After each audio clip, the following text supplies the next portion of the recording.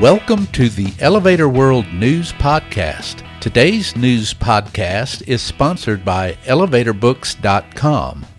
From educational programs and books to unique gift ideas and more, the only website you need is ElevatorBooks.com. This site offers books and materials on maintenance, safety, history, legal issues, technology, and more. Start browsing today at ElevatorBooks.com. This is your daily industry news update for March 18th, 2020. In today's news, EFESME took part in a video conference to discuss response to the coronavirus epidemic. The National Association of Elevator Contractors has canceled its spring educational conference. The International Association of Elevator Engineers is rescheduling its ELEVCON gathering for a date to be determined. Antonio Pagan is joining CEDAS as a key account manager. A developer hopes to win the okay for a super tall residential tower in Lower Manhattan, and the countries of Belarus and Armenia are planning a joint elevator enterprise. EFESME attended a video conference organized by its Spanish member, FEPIMA, the Spanish Lift Association, on March 16th. Concerning the coronavirus pandemic and measures to be taken in the industry to deal with it. The conference was broken down into 4 sections: the Italian situation, safety measures by activities, the need for protective equipment, and a conclusion. Though focusing on understanding the situation of the industry in Spain, a panel was also dedicated to Italy. More than 100 participants had the opportunity to present their opinions and recount their current difficulties. FEPIMA has taken steps to organize more meetings with other EFESME members to monitor the crisis and face it in a united way. NAEC, the National Association of Elevator Contractors, is canceling its 2020 Spring Educational Conference. President Don Gelastino said the NAEC board determined that, in light of widening travel restrictions brought on by the coronavirus pandemic, the conference planned for April 19th through 22nd in Charleston, South Carolina, could not go on, and that there are no suitable dates for the conference until summer, which would coincide with other industry events, including United 2020.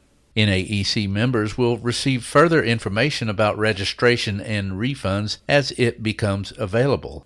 Addressing the NAEC membership, Gelastino said, quote, "Thank you for understanding as we navigate these uncertain and trying times. We are thinking about each of you. Please let us know if there is anything you need from us during this time," end quote. Contact information for NAEC is available on the organization's website, which you can reach by following the link in the news item at elevatorworld.com/news. The International Association of Elevator Engineers has announced the postponement of ELEVCON 2020 due to the coronavirus pandemic. It will be rescheduled for a date in 2021, still in Prague, Czech Republic, at the Grandier Hotel.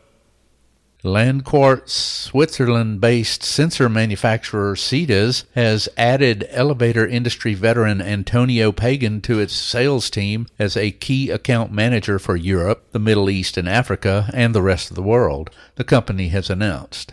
Pagan studied physics and sales and marketing and has 18 years' experience with various elevator companies. CEDAS has subsidiaries in China, Singapore, Japan, and the U.S.